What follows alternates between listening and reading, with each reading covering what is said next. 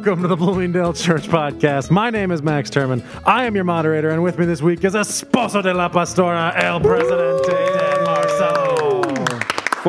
7 years ago. Amen. Quote Lord of the Rings again. Yeah, that was awesome.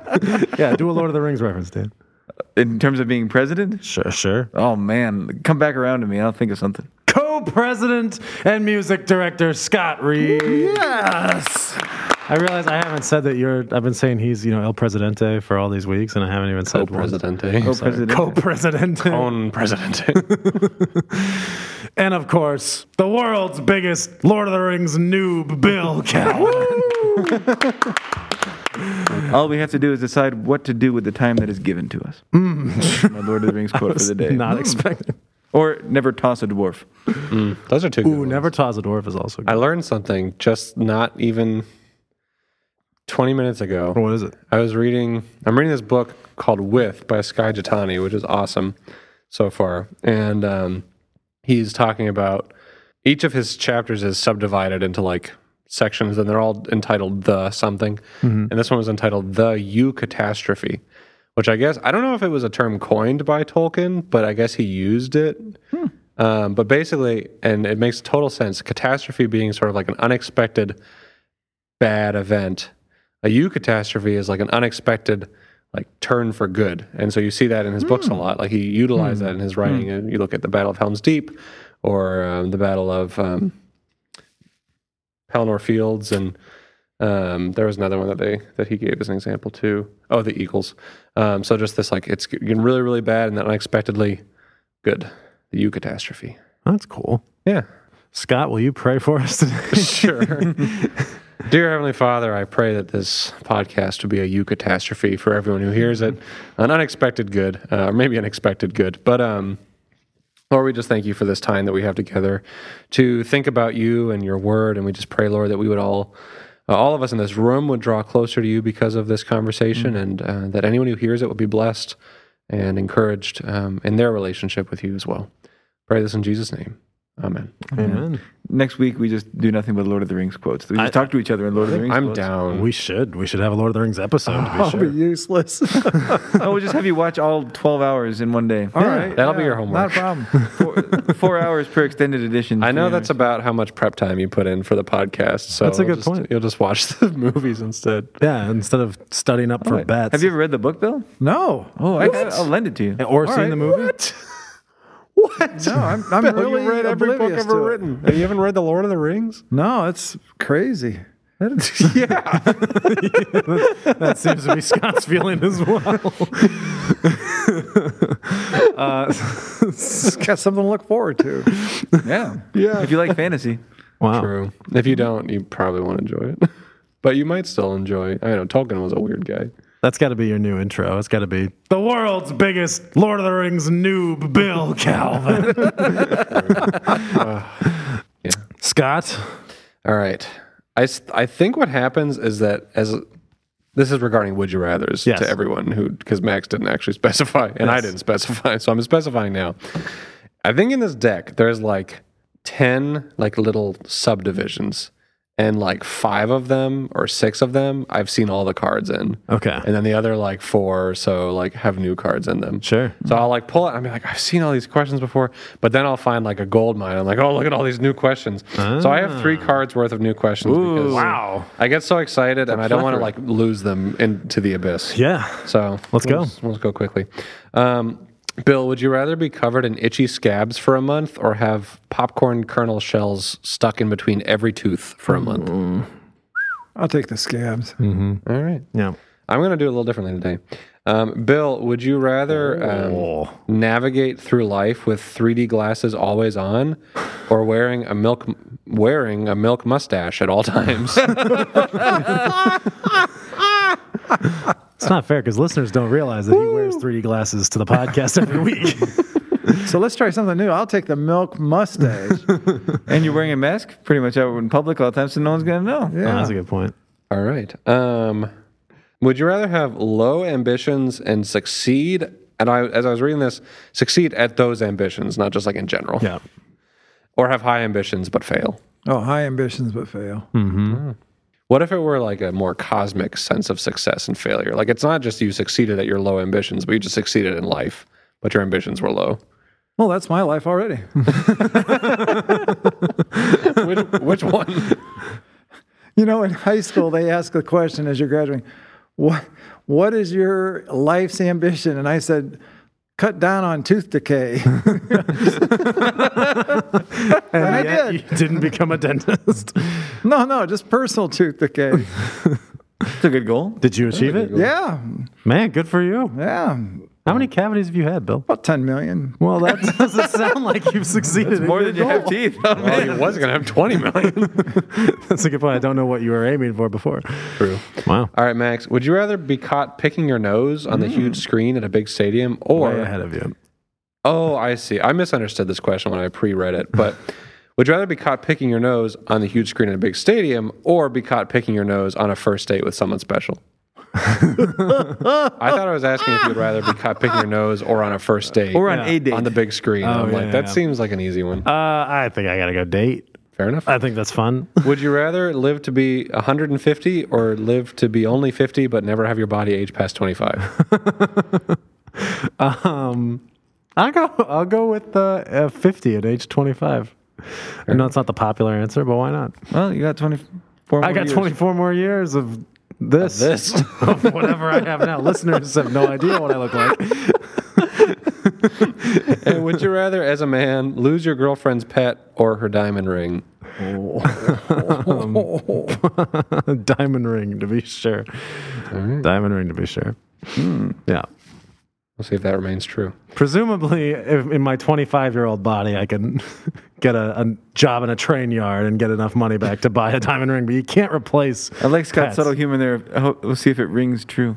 I think I said He hope didn't We'll see see if that remains true. Yeah. Oh, they said rings. I was like, Dan's got dad joke filters. He just hears them everywhere. It all comes in as puns. All right, Dan, would you rather look back? This is kind of weirdly phrased, so prepare yourself for that. I'm prepared. Would you rather look back at large amounts of money you've wasted or look back at having had very little money at all? probably having very little money at all. Sounds Easy. like less regret. Fair enough. Would you Think of all rather? the fun you missed out on. I love this next question. It's one of my, it might be like one of my all-time favorites. Wow. You'll understand. Oh, when you hear it. man. Would I'm you- excited.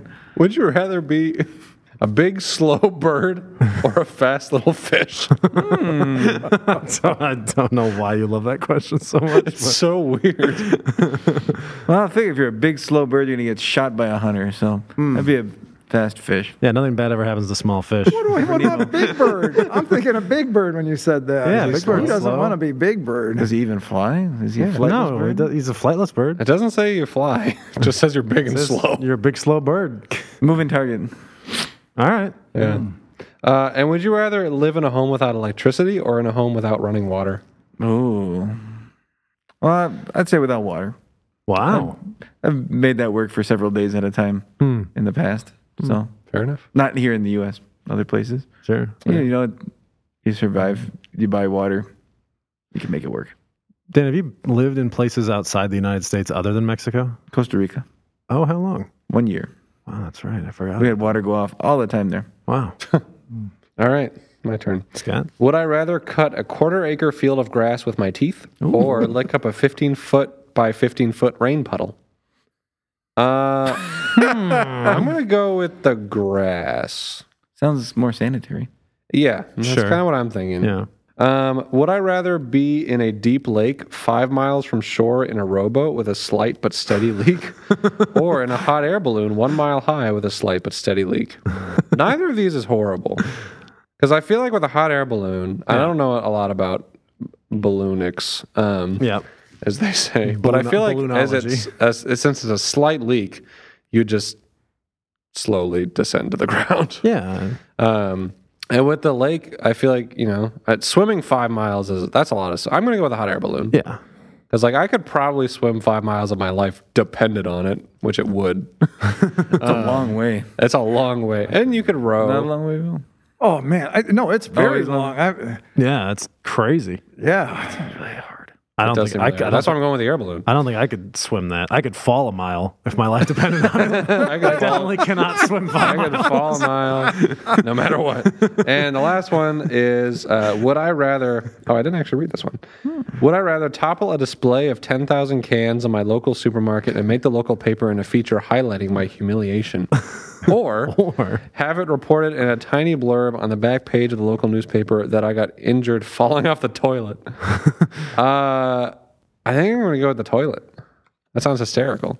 Yeah, Local pastor falls off toilet. That could be on the front page. I don't care. it's better than knocking. That over reminds me a bunch of this is what I read in the newspaper in Akron, Ohio. There was a guy trying to escape from the law, and he climbed into a dumpster, and the garbage truck came and picked him up and then compacted him. Did he die? No, he didn't die, but he somehow he pops out of this. They caught him, and that was the long and the short of it. They caught him. Oh, I just thought that is so hilarious. He's all compacted.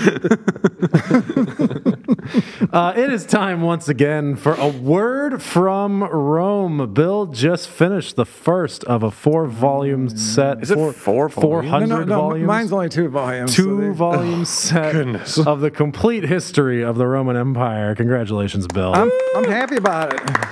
You said you're taking a break before you start the next one, right? Yeah. Well, give us- Vici. Is it similarly long?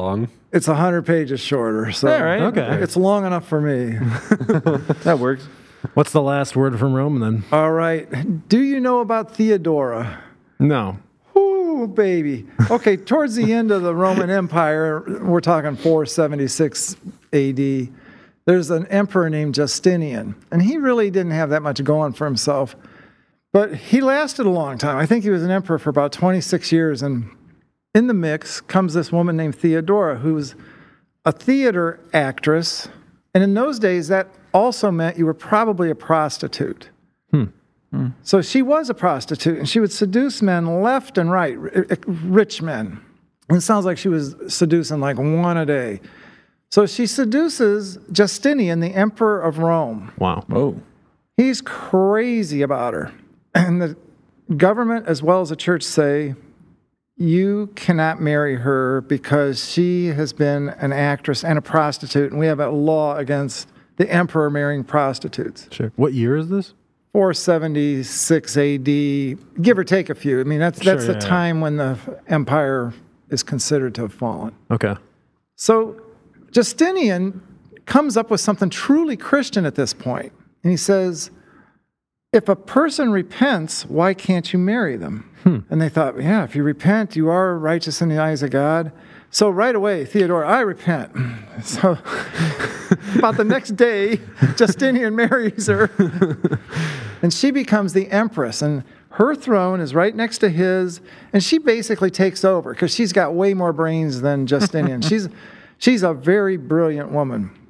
But she has the morals of a reptile. Okay. And That's a new one. Just to tell you why I say that, in her dalliances with people, she did have a child born to her, and she left the child in Egypt. The people raising the child tell the girl, you are actually royalty. You are the daughter of the now empress, Theodora. The girl thinks, great.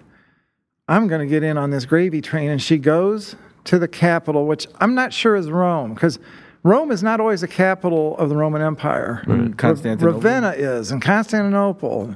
So she goes to one of those capitals and finds Theodora, introduces herself. I'm taking it that this is probably a young woman now, maybe 20 years old. So Theodora has her bumped off. Whoa. Yeah. No way. So Theodora is What does that mean? killed. She has her killed. Think of that. You're going to kill your own child just because. Yeah. Is it a threat to her or something? Or? Yes.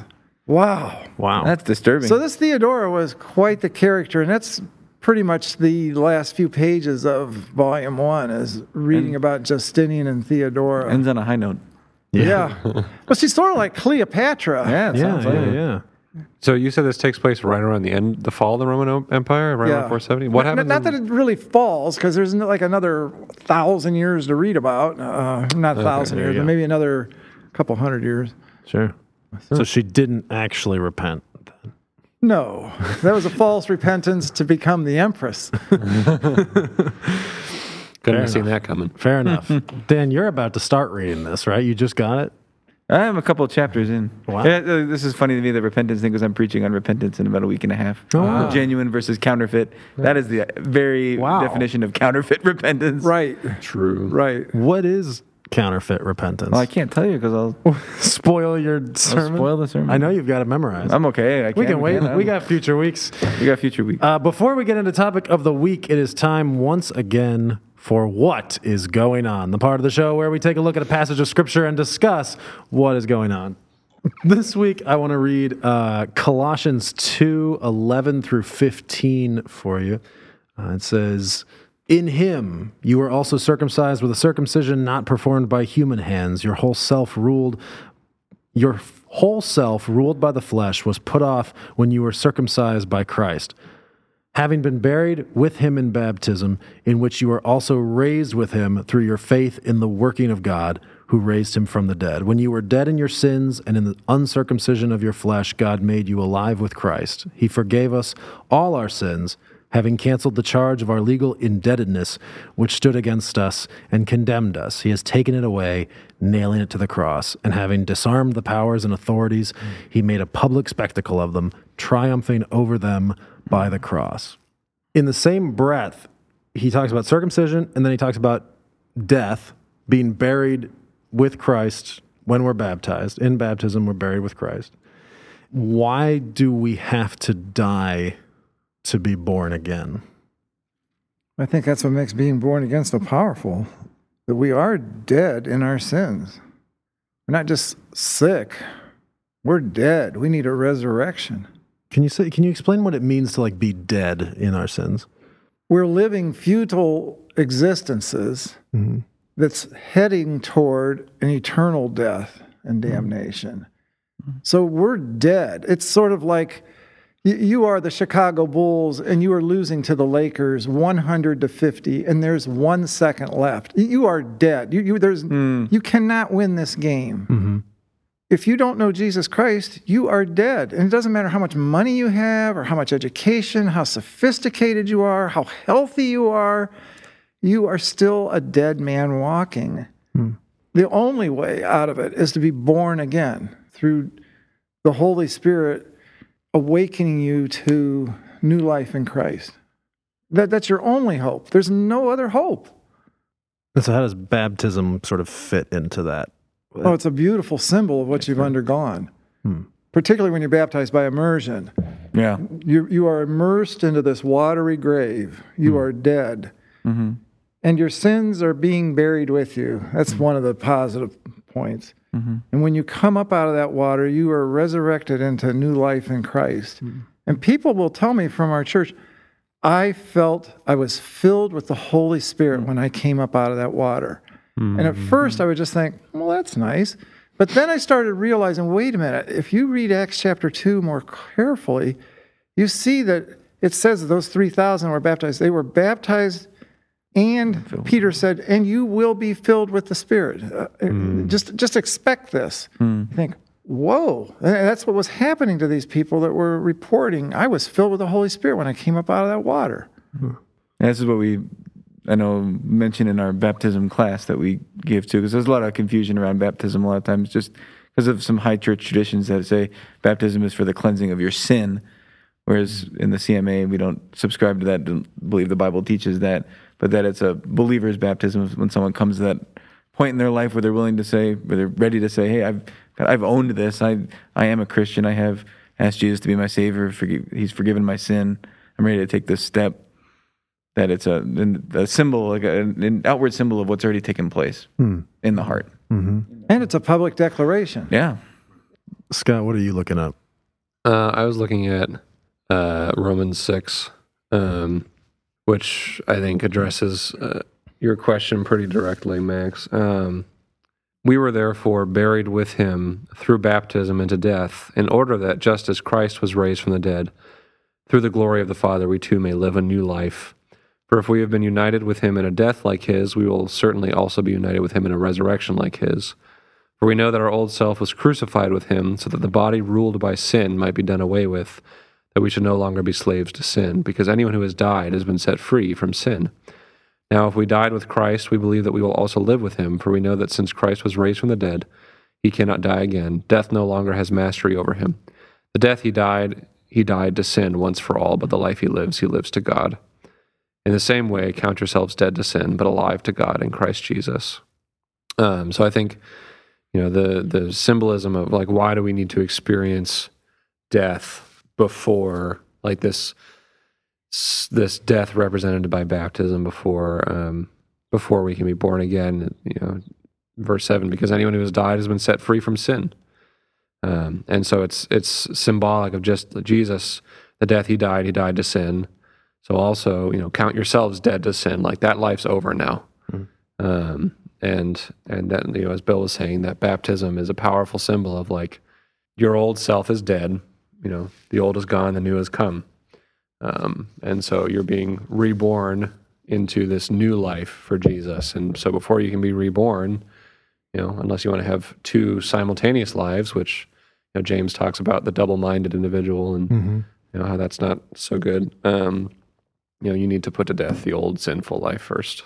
And that kind of goes to your point from Rome about repentance and about repentance or false repentance, of like giving up the person that you were and letting that person die. But it is...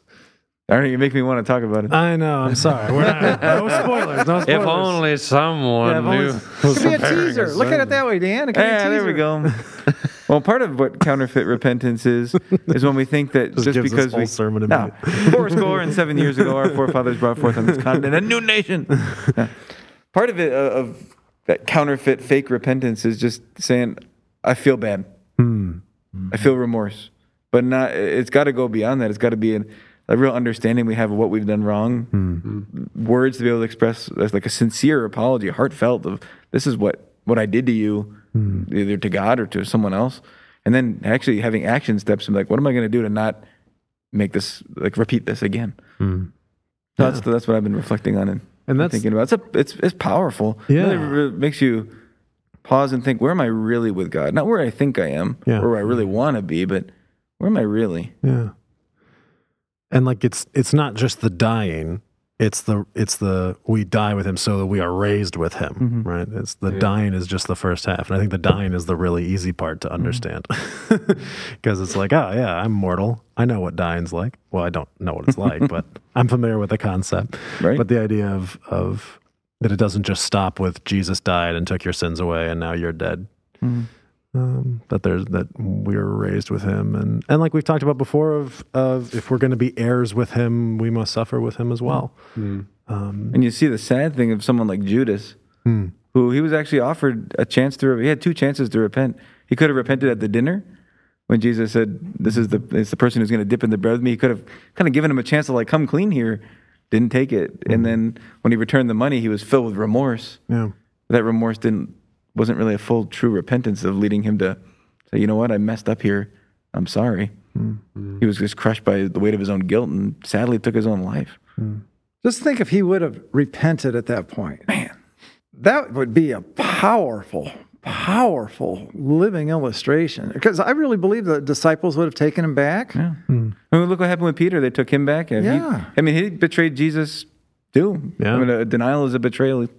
And they accepted Paul years later. When he Yeah. came back to find them in Jerusalem. Spoiler over. Any final thoughts before we get into topic of the week? Oh, that wasn't topic of the week? I'm just kidding.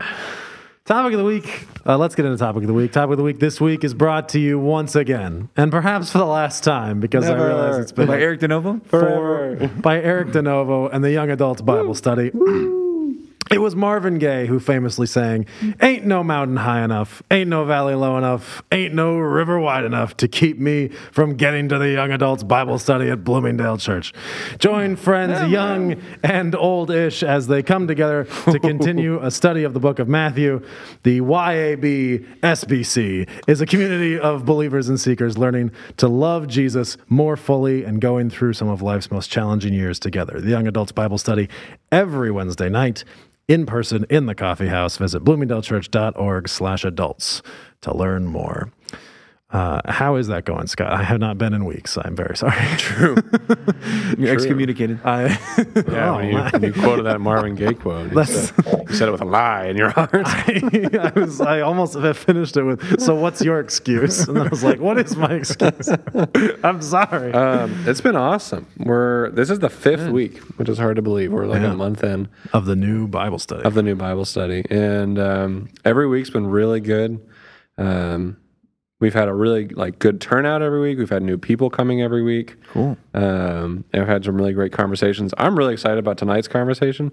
Last week was a tough week. For anyone who doesn't know or didn't hear the announcement in the last couple of weeks, we're doing a companion Bible study with the sermon series. So the sermon series is on, before it was on Matthew 24 and 25 and the end times, and now we're continuing to Matthew 26 and 27 and Jesus' final days. And so each week we look at the passage being preached on and we do some Bible study on that passage. And last week was tough because it was just 5 verses and it was basically just Jesus said the Passover is coming, and the chief priest said, "Let's kill Jesus, but not during the Passover," and that was it. But surprisingly, we still had some good conversation on that. And this week it's about the woman who anoints Jesus with the expensive perfume, and the disciples' reaction and Jesus' reaction to them. So I'm excited about tonight's group, and you should come next week when it won't be about that passage, but you won't hear about this till Friday. That's a good point. That's a good point. For topic of the week this week, now I switch out my notes. Ooh. Second page so that Scott can't read it from across the table. I was only used to be double-sided. I was only interested in bets. Well, since we don't have those, I don't care. Well, I'm glad you won't see what we're replacing bets with, which is very important that you not see. For topic of the week this week, we're talking about the question, how can I hear from God? I want to start by asking, is it presumptuous to say that God is always speaking to us? Because I wanted to start this by saying God is always speaking to us. He's speaking to us all the time, and we want to hear him. But let's step back and establish, is God always speaking? If he has something he wants to tell us, is it a constant thing that we're just constantly ignorant of, or does he stop saying things? I mean, he stopped saying things in the intertestamental period, presumably. At least written words. Words. Prophetic words, yeah. Is there ever all day Tuesday, God didn't say anything to me. He took a break. Took a break, or at least from me, right? He didn't answer my questions or compel me to do things or convict me of things. Is that? I think there is times where you just can't hear from God. Mm-hmm. And it actually builds your faith in the long run. But sometimes people describe it as just dry periods where they read the Bible and nothing seems to mean anything to them. They go to church and nothing happens, and they pray and nothing happens. And it's not that they've gone off into sin, it's just one of those periods where it is quiet. God's not speaking and nothing is happening. I think that's the normal Christian life, that you have some of those periods. Mm-hmm. And ultimately, it does build your faith. It's not something you enjoy going through, but you begin to realize as you look back upon those times, wait a minute, God was working. I just couldn't see it. It wasn't as black as I remembered it being. There was something happening. I just couldn't see it. But I think that is the normal Christian life, that it's not a case of every single day with Jesus. He's talking to me, and I've got something new, and I'm doing something new. I just don't think that happens. Even when I read the lives of the greatest Christians that have ever walked the earth, it becomes apparent that there were times that were just absolutely supernatural, and they were accomplishing more than a human could ever accomplish. But those were actually limited times. It wasn't that they lived at that level on a daily basis for, say, 60 years. It was simply a great highlight. And I mean, we're talking great Christians like Billy Graham. Billy Graham had tremendous results in the early 50s with his evangelistic campaigns. And then when you get to about the 1980s, Fuller Seminary starts studying Billy Graham's campaigns and realizing not much is happening here that really matters for eternity. Wow. Billy Graham's just had a big crusade in Seattle, and the stadium is full, and a lot of people went forward at the end of the service. And so then Fuller tracked, well, where were those people a year later? And they found that somewhere between 1% and 3% could be found in a church of all those people who went forward. Wow. So they took those results to Billy Graham. Of course, he's not happy about it. It's like, oh, golly, we knew this was going on to a degree, but whoever dreamed it was like this? Mm-hmm. So, and nobody's picking on Billy Graham saying, we shouldn't have given money to him, we shouldn't have been praying for him. No, it's not that at all. It's simply there was a waxing period, the early 50s, and then there was this waning period. And that's the normal Christian experience. Something that kind of reminded me of, that's a little tangential, but I think it's super interesting. Also from, I think this was not before we started recording, also from the book that I've been reading with, the basic premise of the book is how we relate to God, and Skye looks at 4 inadequate ways to relate to God. He describes them as life over God, life under God, life from God, and life for God. And in the life over God, he talks about believing that God has instituted certain principles of behavior like leadership or relationship, and if you just do these principles, like, you'll be successful. And so he talked about like the dangers of quote unquote effectiveness and like prioritizing effectiveness, and how we in the Christian world and ministry world often equate effectiveness with like faithfulness. Like if you're seeing like numbers grow and your ministry is really booming, then like you must be doing it right. And he drew this really fascinating comparison with Moses in the desert. He said that Moses, with his staff, when he struck the rock, was kind of taking like a life over God approach. This staff, in parting the sea and turning into a snake and turning the Nile into blood, this staff has been like the common denominator, the core principle, to use his Skye's language. And so he takes the staff and he strikes the rock when God told him to speak to the rock. And what's really interesting is that he circles back to after talking about effectiveness, is that was still effective. God still worked the miracle, but Moses did not do what God wanted him to do. And so we see in that, and sadly in other instances, like Ravi Zacharias, to be very relevant and topical, faithfulness is not reflected in effectiveness, like in a one-to-one comparison. Sometimes it is. But if we start to equate effectiveness with faithfulness, there's some pretty dangerous counterexamples that we need to take into consideration. So I think about Billy Graham, and I'm sure from what I know about Billy Graham that he was probably still being very faithful. But his effectiveness was not at the same level for whatever reason. His effectiveness with stadium evangelism. Sure. See, even Billy Graham, he had lots of ways he was reaching people for Christ. It wasn't all about Billy Graham. I think that's why all of us loved him so much, that he was trying to help all the people who were being evangelistic out there, because he wanted to see people saved, and it didn't matter to him that he got saved because of this evangelist as opposed to Billy Graham. Yeah. I'm thinking about, I thought it was interesting. talking about God speaking individually, and there might be times of silence, but I think globally God is speaking for sure. It makes me think of the psalm that says, day after day, the heavens that display the glory of God pour forth knowledge. Night after night, they pour forth speech. That God is speaking through creation. He's speaking through what I've got right before me right now, the Bible. So globally, on an individual level, it could look like, I agree with Bill. There's definitely been times in my life where I felt like where are you, God? Those dry times, I think we've all, both us four here and our listeners, have felt that. Yeah. The desert kind of experience. And you said, Bill, that desert experience can be good for developing faith, right? It has a purpose, right? If God's not speaking, it's not because something's, necessarily like God's broken or the connection is broken or something like that. It's on purpose, and God is good whether he is, speaking to us in this moment or not. So the answer to the question, is it futile to try and hear God, when he's not speaking, is seemingly no, because there is meaning in God giving us that pacing, right? And sort of having that waning period. But I guess why is it worth it when he is being quiet to still try and hear him? It definitely doesn't hurt you.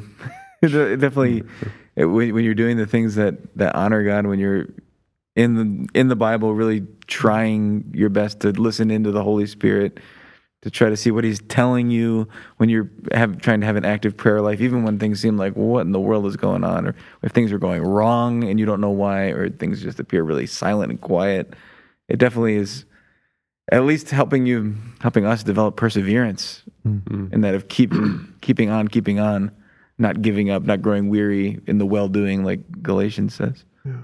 But not giving up. I'm thinking about Moses. He had the most phenomenal experiences with God. And yet he also spent 40 years in Midian in obscurity. We know very little about it except that his father-in-law was Jethro. He married a woman named Zipporah, and he was truly living an obscure life for 40 years. But I think God used those 40 years to build a man who was living at a supernatural level the final 40 years of his life. But it took 40 years of obscure training from God, not very titillating, I don't think, but just being there in the desert of Midian. But that's what got him ready for the next 40 years. That makes me think of King David, too. You get the Psalms that he writes, like Psalm 23, a psalm of trust in God and despite everything. And then you get Psalm 13, like, how long, O Lord, will you forget me forever? Yeah. Just like that, you definitely see that's kind of the up and downs of life and life with God at times where things you might feel on the mountaintop, and the next moment, it's like, where are you? And it's comforting to me, like you mentioned, Bill, with Moses and talking about David, like, it's not unique to us. Yeah. Yeah, I think if in trying to hear from God, you're pursuing God, then that will only ever be to your benefit. If if you're approaching it in kind of like a whiny way, self-centered, like, I just want to know what's going on, and you're making the word from him the thing you're worshiping.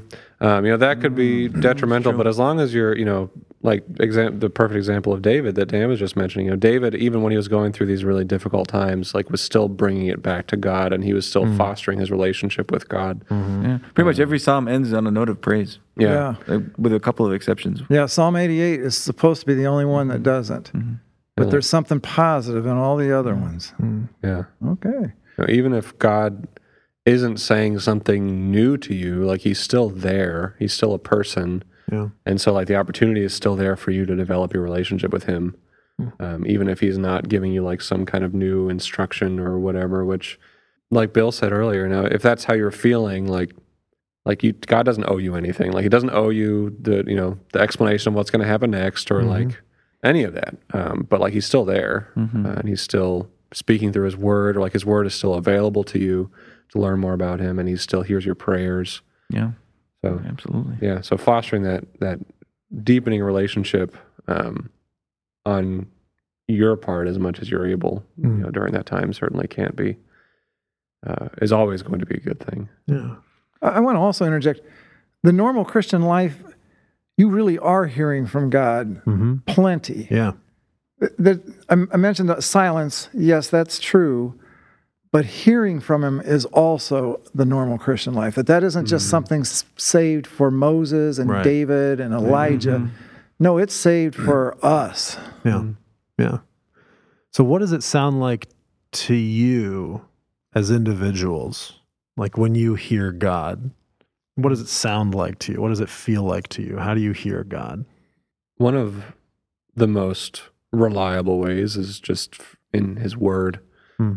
You can take it to the bank that everything you're reading in the Bible is from God, and so sometimes He'll speak to you through that. And I think Dan mentioned this earlier. I can't remember for sure, but maybe it was in staff meeting. But where you're just reading something, and then all of a sudden something will just like jump off the page, and it's like, I've read this passage before, but I've never thought of this way. And that happens. I think Bill can attest by his vigorous head nodding that happened to me this morning for your entire life. And so, like, that's fantastic. If it's in the Bible, it's from God, and if it really like is standing out to you in some kind of unique way, which it probably you'll experience that numerous times in your life, then that's God speaking to you, and you can know that's God speaking to you because it's in His Word. I had that happen this morning. That was really cool. What about? In Luke chapter 5, so I'm going through the Gospel of Luke right now, my slow quest through the Bible. The Bible in 90 years? The Bible in 90 years. No. The Bible in 900 days. I don't know. 90 months. It's after Jesus, when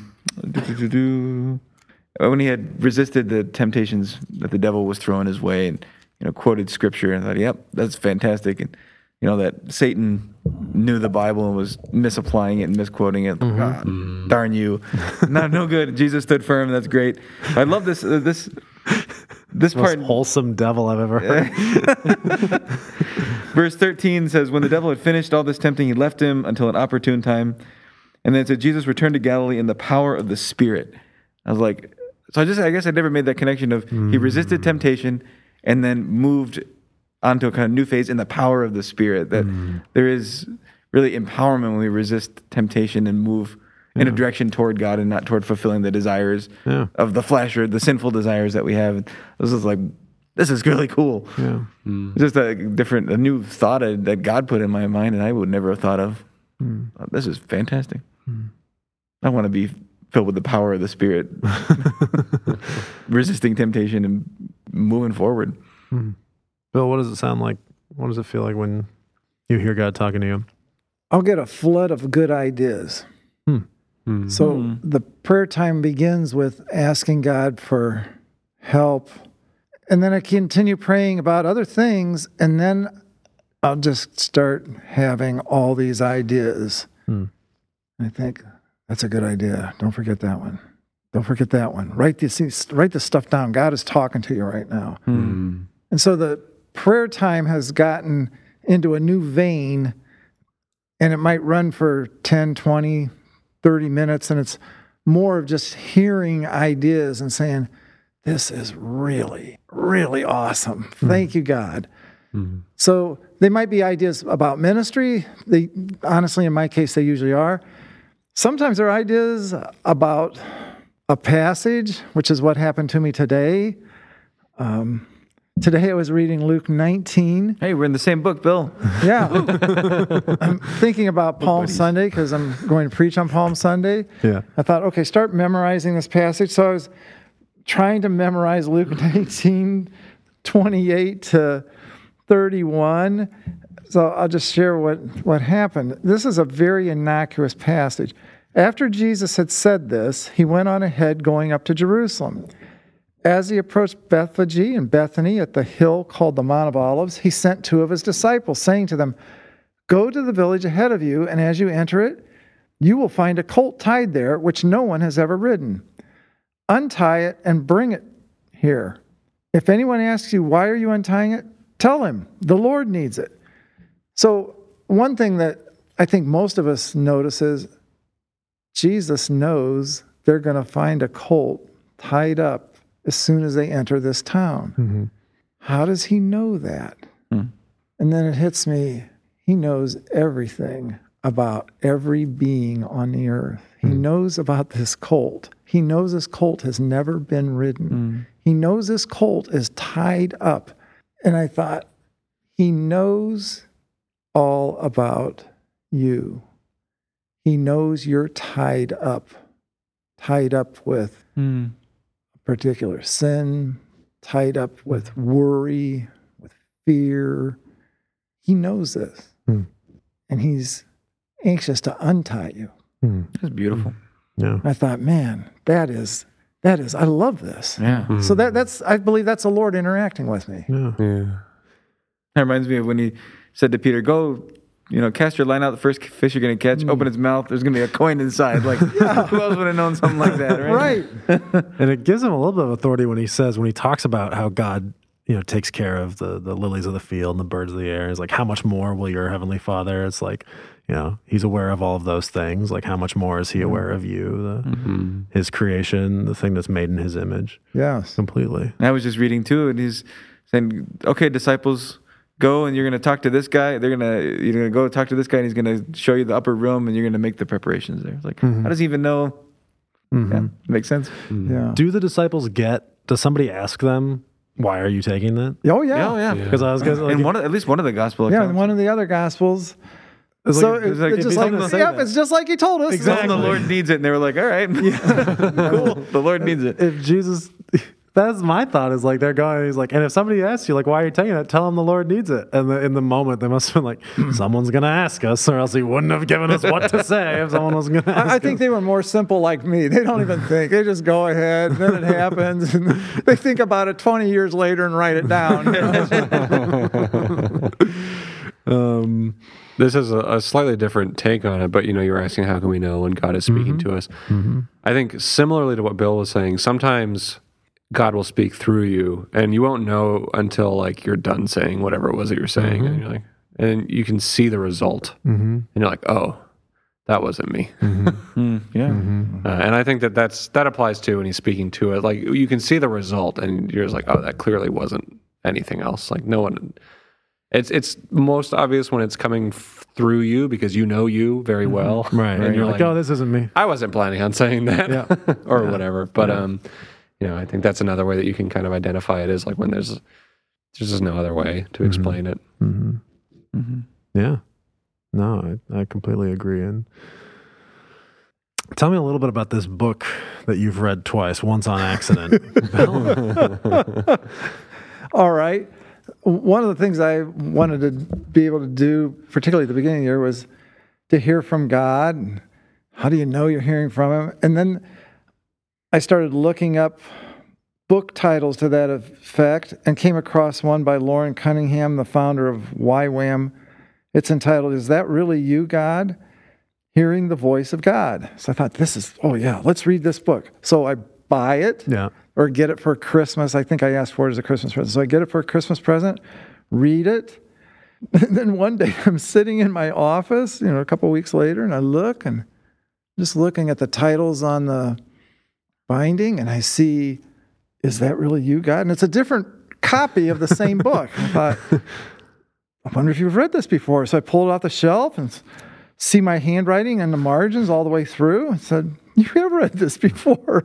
You've read it twice. Way to go. I do have a question for you. How did you search for books before the internet? Oh, it's just the old-fashioned. While you read a book, they reference another book. And man, I want to read that someday too. Yeah. That's why people that really like reading, they always are getting in deeper and deeper. Oh, sure, yeah.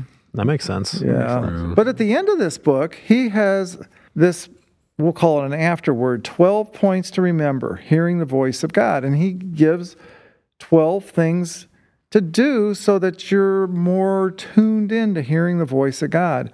But he had one part, it's a subpoint, and he says, we hear him through his word, and then this is very radical, through an audible voice, which in church world, we don't like talking like that because that's just over the top when people say, I heard from God. I heard his voice. I mean, I really heard his voice. But this past week, Chelsea and I, we were a team going out visiting, and we went to visit Lou. Nice. And Lou has really given his life like as a full-time Christian worker who's unpaid by the church for about 15 to 20 years now. And I asked him, Lou, why don't you tell Chelsea your testimony? And he said, well, right where you're standing, I heard the voice of God just as clearly as I hear your voice right now. Whoa. And this is what the Lord said to him. Lou, you've been working for yourself for 48 years. Why don't you come work for me? And it turns out he wasn't even saved when he was hearing his voice. Whoa. What? Because he went on to give his testimony. He said, one of the things I did was work in Awana.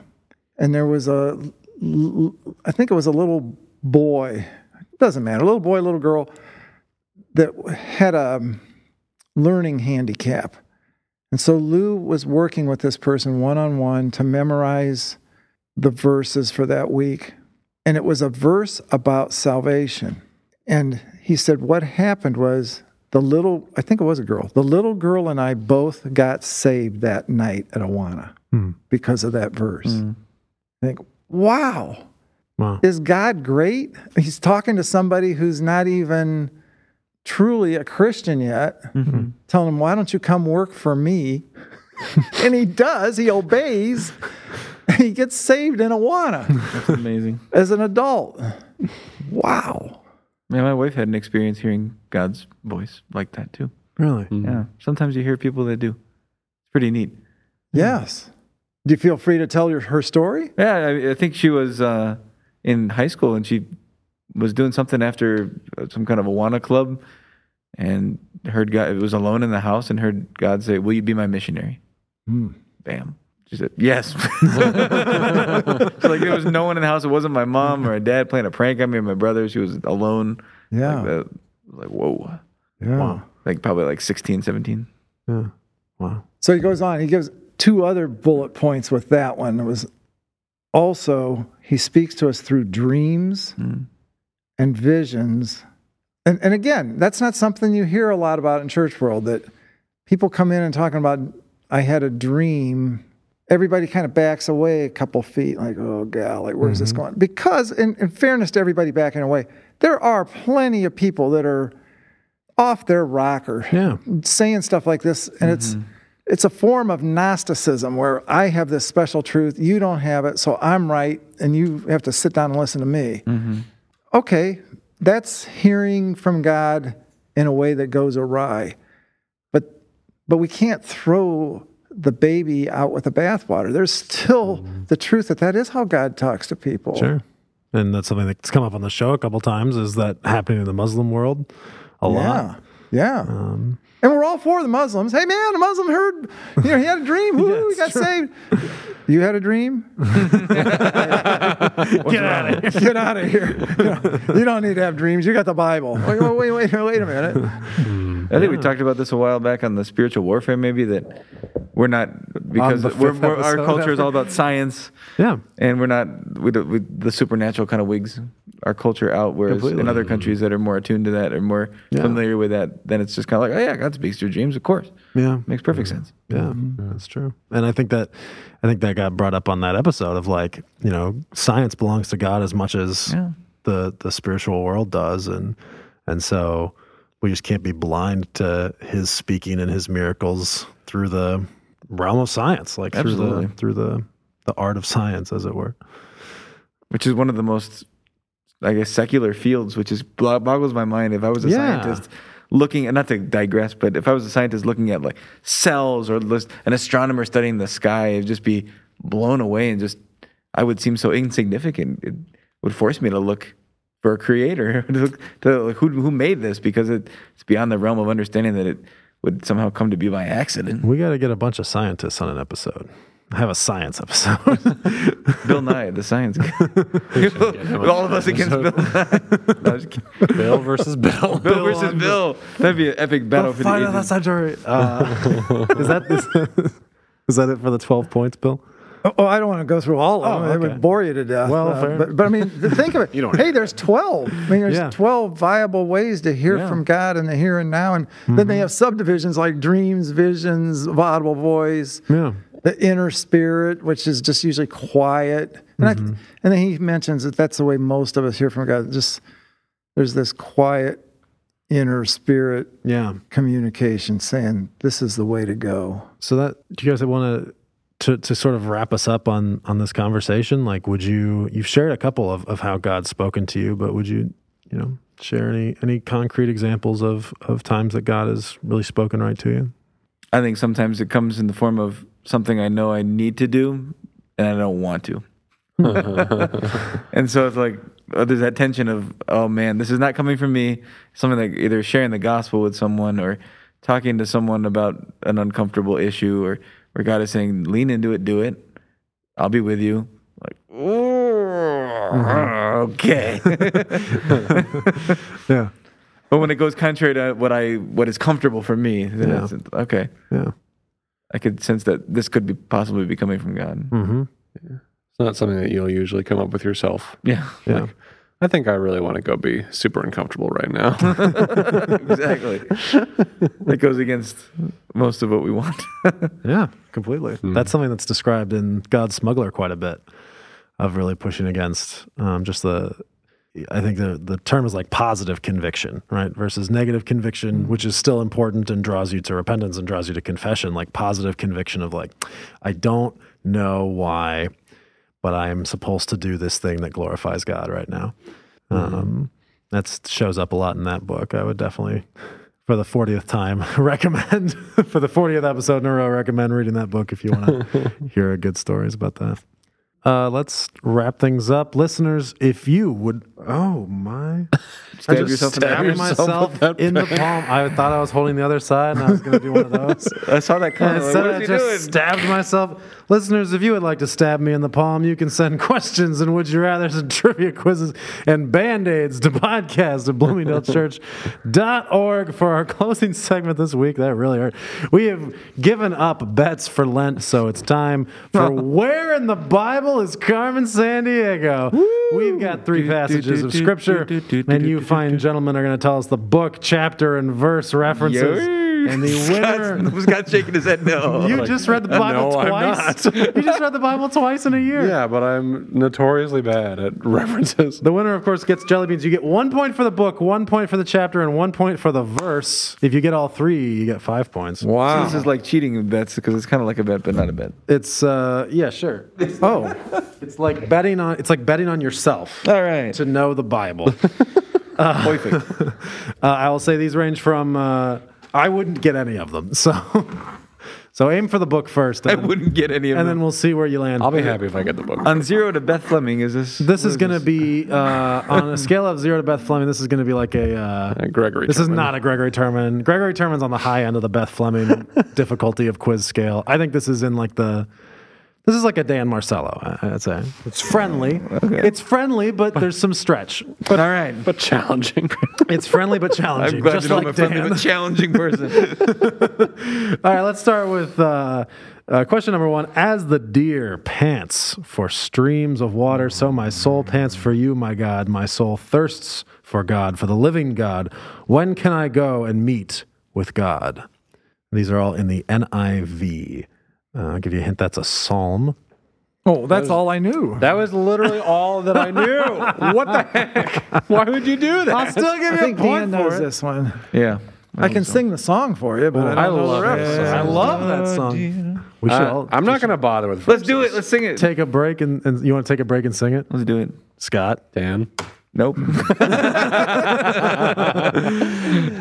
Bill. No, let's just keep going. It's 25 after 4. Oh my goodness. What Is a it Oh, is really? it really? Yeah. Oh man. Okay. All right, Bill's it right. is all right. Guesses, Dan. Psalm 27:1. I was Psalm 40. I had no idea. Just Psalm. That's all I knew. Yeah. It is Psalm 42. I was closer than I thought. 42-1. 42-1. What is wrong with me? All right. So- we all got Psalm. All right. That's right. So 1 point for everybody. I'm not going to bother with verses. I'm I'm, gonna just be- letting you know that right now. Well, if you get the verse, independent of everything else, you still get a point. Oh, yeah. So you should always guess a verse. I should have said 2 because I would have gotten 2 points. So a point for everyone. See to it that no one takes you captive through hollow and deceptive philosophy, which depends on human tradition and the elemental spiritual forces of this world, rather than on Christ. For in Christ all the fullness of the deity lives in bodily form, and in Christ you have been brought to fullness. He is the head over every power and authority. All right. I'm going for it. This is a New Testament. I don't know if you're aware of that. Yes. Bill. All right. This is I know it's Paul, but all I've got as a way of a guess is Colossians 1:11. Scott. So, What do you have written, Scott? no, here's the thing. There we go. Is that earlier in the podcast, Yes. we were reading a passage. Okay. And I read around it for context. Oh. So I know it's Colossians. Yeah. But I'm racking my brain to remember what the chapter was. But I'm pretty confident about the verses, at least All right, roughly. So go I on. guess Colossians 2, 7 to 10. And I said Colossians 2:5.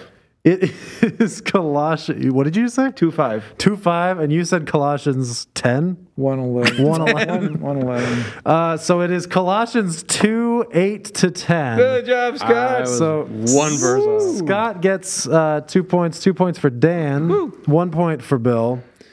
I know. I feel like I should get 2/3 of a point. I or thought it was a little something. risky. I knew it was up to 10. I thought it was a but little I didn't know risky, where you but started. I appreciate you looking for it. And so that brings us to our final one, which is from the Old Testament. At the time for the evening sacrifice, the prophet Elijah went near the altar. Lord, you are the God of Abraham, Isaac, and Israel, he prayed. Prove that you are the God of Israel and that I am your servant. Show these people that you commanded me to do all these things, Lord. Answer my prayer so that these people will know that you, Lord, are God, and that you will change their minds. And then fire from the Lord came down and burned the sacrifice, the wood, the stones, and the ground around the altar. It also dried up the water that was in the ditch. Boom. Boom is right. As soon as, So I got a question for you, because you're reading more than one verse. boy, oh boy, yeah. So do we need to get the exact... We have to have this conversation. Yeah. Do we have to get the exact verse to verse, or if we get some of the verses right? If you guess one verse and it's in the range, I'll give it to you. All right. Okay, but if we guess a range and it's one verse off, you That's won't right. give it to us. That's right, yeah. That's so arbitrary. Well, He is the moderator. I'm the moderator. I'm the arbitrator. I'm Max Sturman. I am your arbitrator. Scott. I guessed 2 Kings 3:19. Dan. I guess 2 Kings 21, 17 to 18. Bill. Well, it's wrong. 1 Kings 18:17. It's 1 Kings 18:36. Whoa, go Bill! Wow. Well done, Bill. Which gives him 2 points, which means it's a 3-way tie. We all get jelly beans. That's what you get. We all get jelly beans. That's right. Everybody gets jelly beans. I'll distribute them after the show is I over. got Josh and Eric who want jelly beans from me. They were asking me this Sunday, where's my jelly beans? Why do they get Because I jelly? campaigned on jelly beans for all. No, that's a good point. I told them I want jelly beans too. Your constituents are holding you to it. That's right. That's why the podcast is so strong, is because its citizens They were saluting me like this. always hold authority to its promises. That is all the time we have this week. Thank you, Bill. Thank you, Scott. Thank you, Dan. Thank you, Max. Bill, before you take your mic down, take us home. You have been listening to the Bloomingdale Church podcast, brought to you live from Bloomingdale, Illinois, the heart of the nation.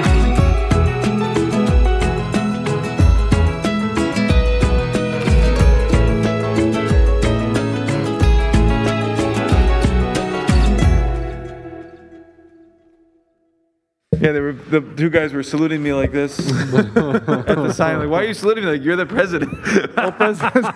Oh, those two make me so happy. Those are That's great. And then They're Eric the said, best of all I of didn't us. deserve getting laughed at about Frederick Douglass. I'm sorry. That's the only name that popped into my head. That was so funny. Frederick Douglass.